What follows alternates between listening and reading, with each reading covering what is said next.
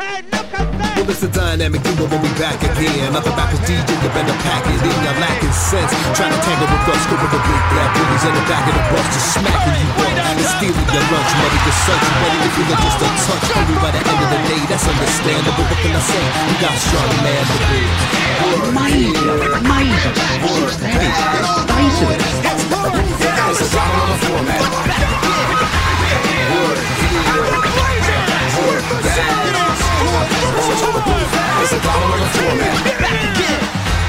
Gary has absolutely no idea what has happened to it. Still doesn't know. You would think after a certain amount of time that this would just become really simple and easy. They keep changing things. The internet keeps changing. The devices keep changing, and then occasionally your son manages to engineer a circumstance by which your work laptop crashes through the screen of your home laptop. Yikes. Yeah, I have a big bouncy ball in the room with all the You should probably get that checked. It might be a fluid build-up. computer gear, which the kids love to bang around, and I'm just like, can you not? Big bouncy balls. That's what we're talking about, aren't we?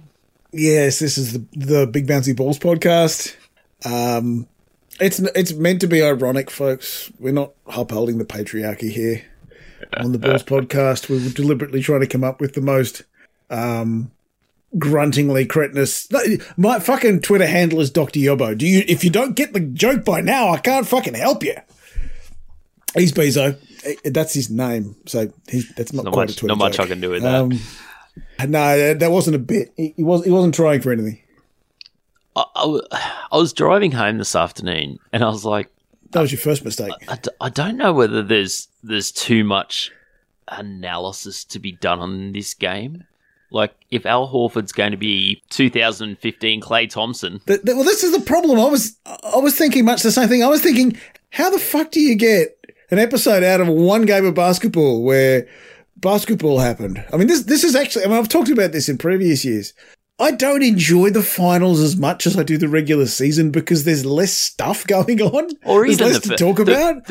I found the first round of the finals really enjoyable because there was just so much. Yeah, the second round sucked. Going Generally. on. Yeah, the second round was pretty bad.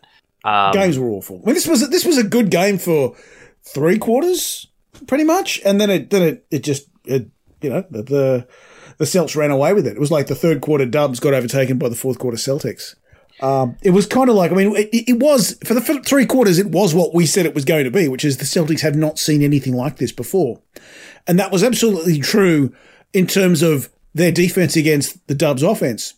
But what they had seen before was the other side of the ball. They've definitely seen a team that doesn't guard them on the perimeter. They're called the Milwaukee Bucks, and they beat the shit out of them. Yeah. And that's pretty much where the Celtics won this game. They just kept shooting threes because they were invited to keep shooting threes. And if that's the way the series goes, the Celts will find 4 games worth of heat check shooting threes from outside, and they'll win the series.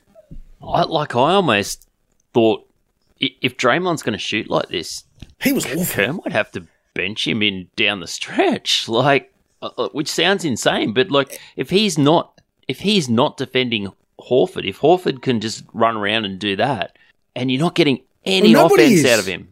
Yeah, that's the thing. Like, well, Clay was also awful at perimeter defense. You know, the guys who, he was on Tatum for a bit, and he was on Brown for a bit, and they were both and Derek White for a bit. They all lit him up. Yeah. It's just the problem when you've had the level of injury that he's had. That's where it really costs you. See, the funny thing is that Steph and Wiggins did their part, right? Steph got his 34 points. Wiggins got 20 points and kept Tatum pretty quiet. But it was the team scheme or what? I'm just a bit baffled that they lit them up 40-16 in the last quarter. Because they just weren't defending anything. But I guess if the threes are falling, there's just nothing you can do. And this is sort of, I don't know if it's the malaise, but do they need to make the 3-point shot harder to make it less easy just to blow games out like this, to make it a more discrete skill again?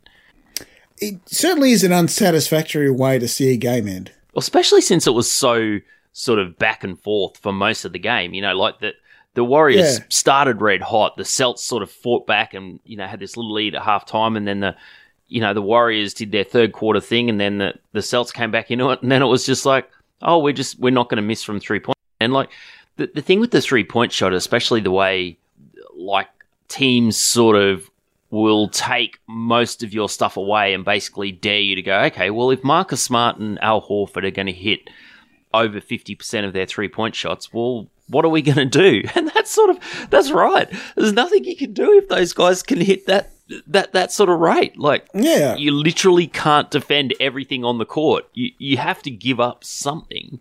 And, you know, giving Marcus Smart lots of shots at that range is not a bad play. That's not bad schematic defense. Yeah, for sure. Do you think, though, that, you know, obviously, you know, NBA games these days are characterized by the idea of lots of runs of threes, and they can turn to ugly blowouts really quickly. Yeah. That's true in almost all sport now. Like rugby league has that problem. Like, I mean, there was a game where the Warriors were equal with Melbourne at halftime, and then they got beaten by 70 points in the second half. Jesus. It happens in AFL. It happens in cricket. I mean, we just saw this morning New Zealand won the toss, went into bat, and got bowled out for 130. Yeah, 17 wickets or something? Yeah, 17 wickets. And, you know, Jared Kimber wrote that, you know, he asked CricViz what the expected wickets to fall, and with those deliveries, and they said 6, which tends to suggest there's kind of it's a mental block. It's a decision-making process.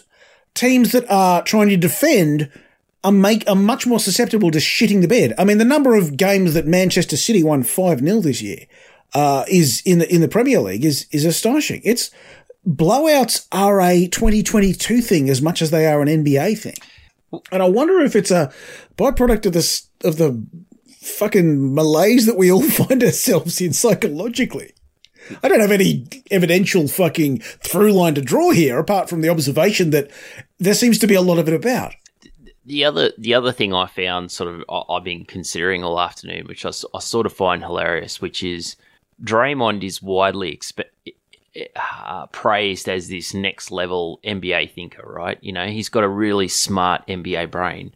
And my biggest flaw with like his reputation, and you listen to the dude talk, he obviously knows definitely more than you and I about the game, but he thinks at a level of the game, but he has this massive glaring blind spot in that he thinks that him not being able to shoot is not a problem.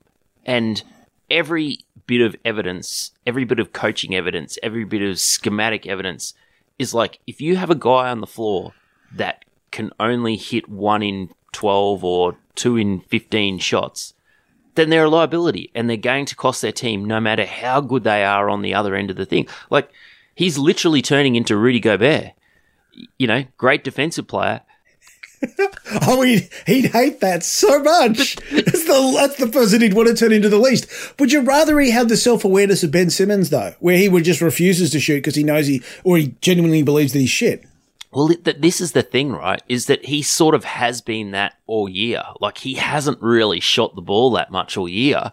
And my thing with Simmons has always been, you know, what he needs is a coach that can convince him to say, mate, I don't care if you shoot at 20%, but you got to be out there taking those shots. You got to get those reps up because we need you to be fearless to take that shot. And Draymond looks spooked by the end of it. Well, it's not even the shots. It's the going to the hole. We need you to go to the hole and not be scared of and we don't care if you shoot fuck all on your free throws because that'll come and go and it'll right itself with time.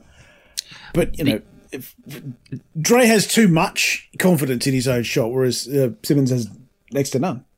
The other thing that I've been sort of watching a lot in these finals is foul trouble, and the fact that no Celtics starter had a single foul at the half was that was really odd. And Steph had 3. 3, yeah. Steph had 3. Because that's always been my thing about Simmons, right? Is he could shoot 35%, but if he just attacked the basket, because he is really good at attacking downhill, and got 5 fouls out of the other team, like that sort of, it's almost like building up your pot in poker so that you can make big bets at the end of the game. Like you've got something to play around with, and that's how I sort of view drawing fouls. But I don't know whether it's the Dubs just are more because of their outsidedness, but it just seems really strange that a team you have to chase around that much through screens and everything like that you do not give up a single foul and a half. Like, yeah, I don't know. That was a really interesting whistle. I'm not going to suggest it was anything nefarious or questionable, but it was given the amount of contact and given how many fucking hands were placed on the likes of Steph Curry by the likes of Marcus Smart, I thought that was a interesting whistle. Also, given the fact that it was an away whistle, normally you would expect if there was going to be a rub of the whistle, to invent a phrase that doesn't exist, it would happen in favour of the home team, and it genuinely didn't, which was. It was quite peculiar, and I'm sure it's within statistical bounds of probability, but I didn't find it particularly satisfactory. I also think that was the Celtics absolutely did what they needed to do. Like, they're never going to feel fresher. Oh yeah, than they will. Like, this is the most break that they've had. It's the most break that they're going to get. The Warriors are going to feel fresher as the games go on. The framing of the series, there are huge gaps. I mean, Game 3 is like a week away. Yeah, right. It's really whatever advantage the Dubs would have had from the Celtics being worn out. Quite fairly, I suppose, it doesn't really carry through because there's such big gaps between games, which is fair for the Celtics. But it's. Who wants it to be fair for the Celtics? I mean, they're from Boston. Green used to be my favourite colour, but it's fast. No, it used to be your favourite substance. Let's be real. Will they flip Jordan Poole this off season? You reckon? Like, for who or what? I don't know. It depends how he plays, but he's played better than this. I think he had a shit game, and the problem is Jordan Poole, young player, isn't entirely reliable. But you could see in Game 2 he could come out and score 35 and be the reason they win. That's right. He had a missed 3 when they were up 13, where if he buries that, like, they're up 16 and that might have broken the back, Yeah, but the Celtics, that's the problem. The problem with modern basketball is that no lead is safe. 16 is now like a 5-point lead of old. Celtics ended up winning by 12. Yeah. I mean, they turned. I mean, that was like a 24, 25-point turnaround in the final quarter. Yeah. I mean, great, but. What's the point watching any of the basketball up until the final quarter then? Yeah, it does. Which has always been the point about basketball. Yeah, well, that's you hit your threes, you can come back against anything, I guess, is the point. I don't know. Well, it's definitely made for a more fascinating series, unless the Warriors lose Game 2, but I just don't see that happening. I kind of feel like the Celtics... This was the best chance for the Warriors to win a game because the Celtics were coming off a Game 7. They are playing away from home against the most fired-up potential crowd you can think of. And for 3 quarters, the Celtics took the best punches that the Warriors gave them, and they came back and wiped them. When I saw that everyone on the ESPN panel had picked the Dubs in 6 or 7, that's your Will Bonds and your Magic Johnson and fucking Greenberg and whoever else, Jalen Rose. I thought put the mockers on them. The Warriors are fucked. They're doomed. They are absolutely cooked. And based on that, if we're going to massively overact to that game, Celtics in 5, I think. Yeah, or the next game, Marcus Smart or Game 3 in Boston, Marcus Smart and Horford go absolutely cold, shoot like 22%, and the Warriors run them off the floor. Like, well, it might be the characteristic of any series with the Celtics in it that it tends to be incredibly flip-floppy. Like the series they played against the Heat, any game was in no way a predictor of the game to follow. They'll play a game and then the exact opposite would happen in the next game. It's a bit like any team that seems to play the Oilers in the NHL. It doesn't matter if they're a heavily defensive team. They end up playing games that finish like 8-6. And it's a bit like that with the Celtics. No matter who you are, if you end up playing the Celtics, you end up in this game where one game to the next, it completely inverts itself. So I wouldn't be surprised if the Warriors win by 30 in the next game and then they proceed to lose by 30 in the game after. Well, yeah, that's the other thing. The Celtics, as impressive as they've been away, have also been a shit home team this finals, I mean, they're black men. Well, they don't feel comfortable in fucking Boston. Why would you? I did set that up nicely. I can say that, for you. can I say that? I think I can say that. Look, Boston's really racist, you guys. Even by American standards. the worst thing about the Celtics winning is Celtics fans. Even to their own people. They shat in Bill Russell's bed. So your Celtics in 5. I think the Dubs are going to win the next 4 games. Don't ever use the phrase "your Celtics." I don't ever want to hear that phrase on this fucking podcast, man. No, you could see this ending fairly quickly in favour of the Celtics if we're going to overreact and if that's the template for the series. But I think the characteristics of any Celtic series are that the game state and the form varies wildly, and there's massive reaction and counter reaction and all that sort of stuff as you go. So I don't think it'll be Celtics in 5, but I'd need to see a hell of a lot to think that that the Dubs are going to win this, because that felt like their best punch. So certainly you're not going to get Steph Curry hitting 7 threes in a quarter very often, and they've completely wasted that opportunity by not defending any threes of their own. It does feel like Kerr's got a bit more to wriggle room to play with on the bench than the Celts do, though. Like, he didn't really use the rookies at all. He didn't use...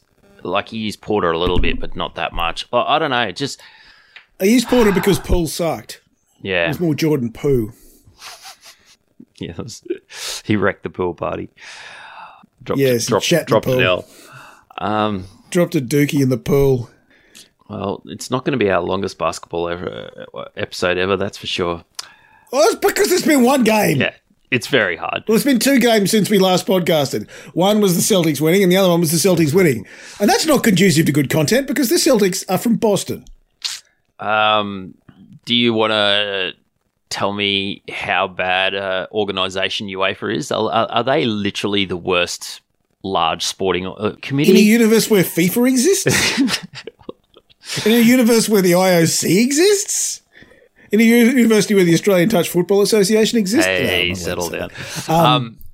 Pepper spraying fans that had actually paid for the tickets to the game. I mean, UEFA didn't pepper spray the fans, to be fair. It wasn't old mate fucking Infantino out there. Not Infantino. Zephyrin out there with the pepper spray. That wasn't quite how that worked. But, that was a clown show. And but the thing is, the French government are just furiously saying, it was Liverpool fans just trying to pretend that everyone will just buy that because, Hillsborough happened. But even in every other country, they're like, the French government are just talking shit out their ass. The thing is that UEFA, I'm not going to defend them, but they did. It wasn't like this was planned for very long. They threw it together at the last minute because they had to move it from. They had 3 months to put it together. You'd like to think that someone like UEFA. Oh, was this a Russian game? It was meant to happen in Kiev. Yeah, right. And you're not holding this game in Kiev right now. Nah, probably not. Although I think Wright Thompson went to Kiev just for a look about. Yeah, and sort of found people celebrating over the burnout hulks of Russian military vehicles, as you would, because fuck those guys. Hey, Ukraine have made it through to the World Cup qualifier, and it's a shame they had to beat Scotland because Scotland had a really wonderful World Cup qualifying campaign and came super close. Ended up in a playoff against a team that nobody wanted to see them win against, and they proceeded to not win against. So what have FIFA done with Russia in the World Cup? But it's a shit World Cup anyway. It's Qatar. Who gives a fuck? What have FIFA done with Russia in the World Cup? Did they qualify? Binned them. They're not. UEFA are responsible for figuring out who qualifies out of their own thing. But no, they binned them. They said, "Yeah, you guys can fuck off." Yeah. And they also sat Belarus down as well. Oh. And I think in future they're not that Russia are done indefinitely, and Belarus are forever. Indefinitely being kept away from Ukraine in any qualifiers, much as they used to do with Serbia and Croatia in the immediate aftermath of the Balkans War. So for most of for all the 90s and then the 2000s, they were kept away from each other because otherwise, people tend to get in their feelings. Trying to do some genocides in the crowd. That's not so good. Have you been watching? Are you interested at all in New Zealand versus England with all the Kiwis on both sides? Excuse me, New Zealand versus New Zealand A, thanks very much. Which one's New Zealand A? England or New Zealand? Not sure. That's a very good philosophical question, isn't it? It's a real question when you've got, I would say New Zealand Alpha, because you've got, some very strong fucking self-perpetuating alphas in Brendan McCullum and Ben Stokes, versus the likes of Gary Stead and Kane Williamson, who are a bit more. Your middle management, they're not really, slap your dick on the table and say, this is what it's about, boys. Let's go into battle. I'm not sure why you would do that. So who's coaching New Zealand at the moment? Because McCullum's gone to England and Vittori just got announced as Australia's assistant coach. Oh, New Zealand is being coached by Gary Stead, who's been the coach for a little while. He was the coach when they went. He's just a career coach, like a Mike Hesson. Yeah. Who was the coach before that. And he's reliable. I mean, he's by his name, he's steady. They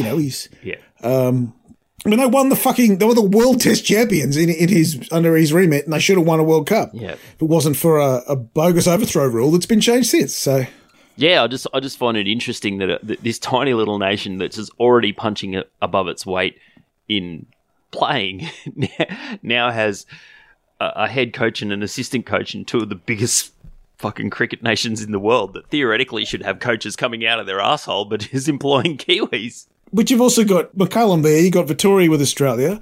Stephen Fleming has been in the IPL. I want to say CSK. He's been senior in one of those big IPL franchises for a very long time. Yeah. Franchises? What the fuck am I saying? Franchises. New Zealand does seem to make good coaches, but also New Zealanders are a good neutral pick. Yeah, if you're picking Australian, then they're going to piss everyone off. But everyone's happy with New Zealand as their second favourite team. So I don't. It was always going to be a good choice. I don't know if you saw Justin Langer talking about leaving. He's heated. He's an angry little brown-nosed dwarf. Leaving coaching and saying, "I'm writing my memoirs," which everyone in Australian cricket is just joyful about. I'm sure that he'll be fair and balanced there. But he had this just amazing anecdote about being a butterfly or being I know, I'm just like, this dude is just absolutely angling for the after dinner circuit. I was going to say, if only Sky News had a sports commentary position, I think he'd be perfect. That kind of delusional, complete unawareness of the universe would actually fit really well. I'm trying to find the quote. It is just fantastic. Peter Fitzsimons. Peter Fitzsimons tried to say that rugby union is a much better game than the NFL. My God. It doesn't even matter that what he says is complete shit, because he says it because it's complete shit, because it winds up the people he doesn't like. Here's the quote from Langer. I started writing. I think that must be me reading. I know, I also question that he can write, but apparently he can. I started so fair enough. Writing this. I'll read the quote as written. I started writing this book called The Lion and the Butterfly. Lion is about leadership and the butterfly is always transforming. And when things don't go well, you've got a choice. Either you quit or you learn and get better. I read that and thought, okay, I'm not going to feel sorry for myself any longer. Let's get on with it. It being a media tour where I slag everybody off at Cricket Australia. Yes. As I sit, with the support of my famous friends who are fucking brown-nosed for my entire career. As I sit here now, I'm so happy. I've got time and I've got choice and I'm not on timetables over and over and I'm seeing... I'm so happy, Peter! I'm happy! I'm fucking happy! Don't let any of those fucking cunts in that fucking team tell you otherwise. I'm fucking happy! Happy! Do you reckon his family's happy he's home? I've got some scars from the last 12 months, mostly in the back, but I'll work through those. That's life. In my darkest hour is where I've learned my greatest lessons. Butterfly sounds a bit theatrical, but that's where you learn. Oh, isn't that beautiful, Justin? So he's emo and angry. Oh, this I reckon that book will sell really well from people wanting a laugh. Oh, look, we could. It's not going to be Steve Smith's Man. We could. Should this be the sequel to fucking our Sandpaper Gate book club of a couple we absolutely have to read that. I think it's like I don't want to give him money for the fucking book, though. It'll be like Maybe I can shoplift it. It'll be like a sporting version of reading bios. Like, he is absolutely Andrew Stockdale, don't you reckon? Oh yeah, he's definitely Andrew Stockdale. He's about 3 foot shorter. I'm kind of hoping it'll end up in a fucking bargain bin out the front of QBD or somewhere. Oh, but no, there's plenty of given the side of the culture war that he's on, I mean, I don't think he's necessarily, his politics are like that, but given that he's adopted by all these people who believe that, the millennials are soft and all, even though the millennials are now 42 years old, the young people have got it, they're too much in their feelings and they all need national service and whatever else. Basically old white guys will bite the shit out of this book because they culturally believe that he was wronged, even though he was probably a psychopath. That's what I'm saying. Like, he will absolutely be, giving very expensive speeches to the board of Rio Tinto or BHP or, preaching elite leadership and mateship nights. And whatever. Yeah, like the dude's going to make mateship and mating eliteship. He's going to make bank, no doubt. Would you put him in charge of an IPL team, though? He's got a pretty good... I suppose all you'd need to do, if you were Justin Langer, you could pitch yourself to one of these... Because a lot of these teams are owned by, egotistical billionaire fuckwits. Mm. And all you've got to do is basically charm them and make them believe your bullshit, and they'll put you in charge of it.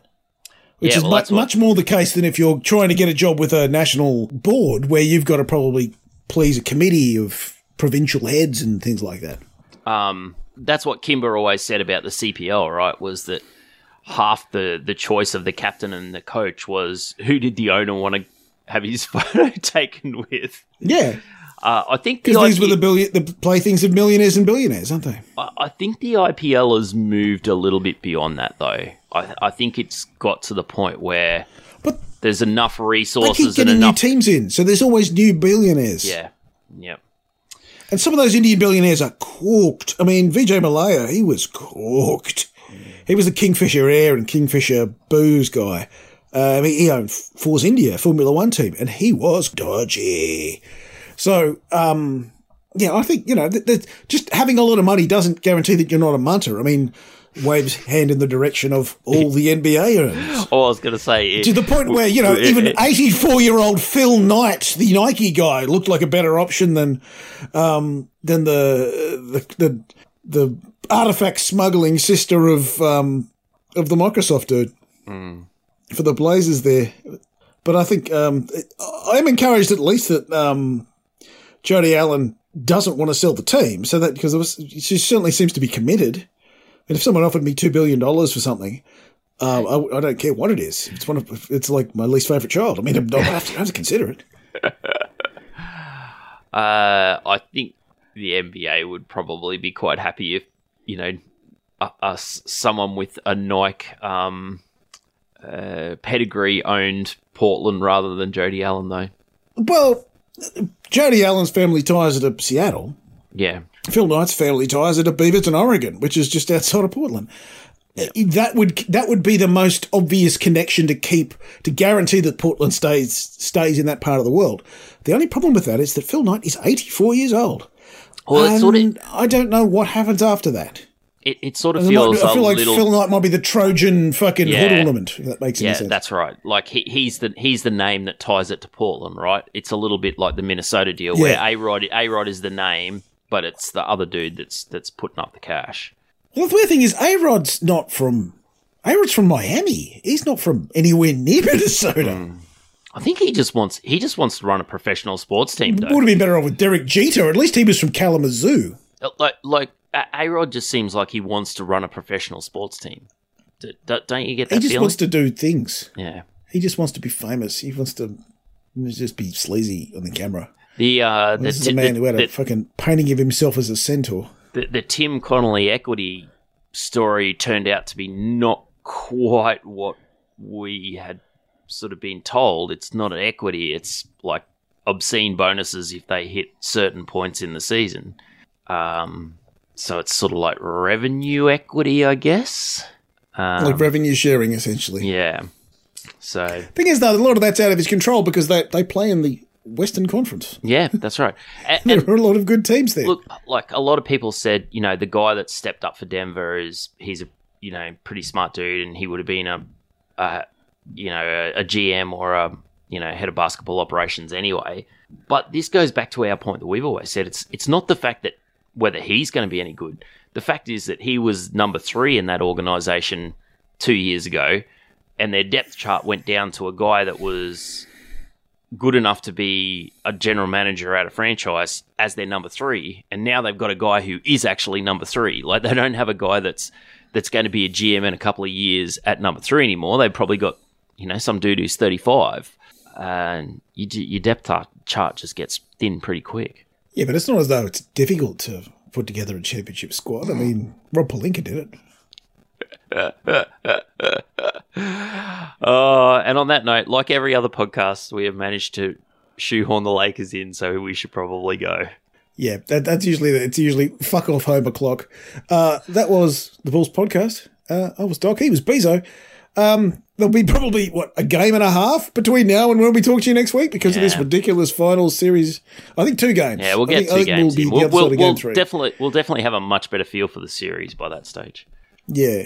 I would like to hope that the feel for the series isn't the feel that we've got out of game 1, but because otherwise it will be this will be wrapped up before we talk to you again another 2 times. We'll be talking falling downhill on a bicycle next week if that keeps going. Well, I was going to say I'd even rather watch New Zealand get bowled out for 132 and then and so on and so forth. And I've got more. I'm more looking forward to watching New Zealand go into bat today than I am.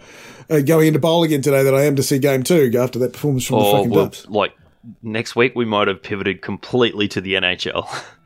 Or it's Le Mans week, so we can always just talk shit about that. All right. We will talk to you next week. Catch you, Doc. Come my lady, come my lady, you're my butterfly, sugar, baby. Come my lady, come my lady, you're my butterfly, sugar, baby. Such a sexy, pretty little thing. This April bitch, you got me sprung with your tongue ring. And I ain't gonna lie, cause your loving gets me high. So to keep you by my side, there's nothing that I won't try. Butterflies in her eyes and her looks to kill. Time is passing, I'm asking, could this be real? Cause I can't sleep, I can't hold still. The only thing I really know is she got sex appeal. I can feel. I'm going to go whiskey up.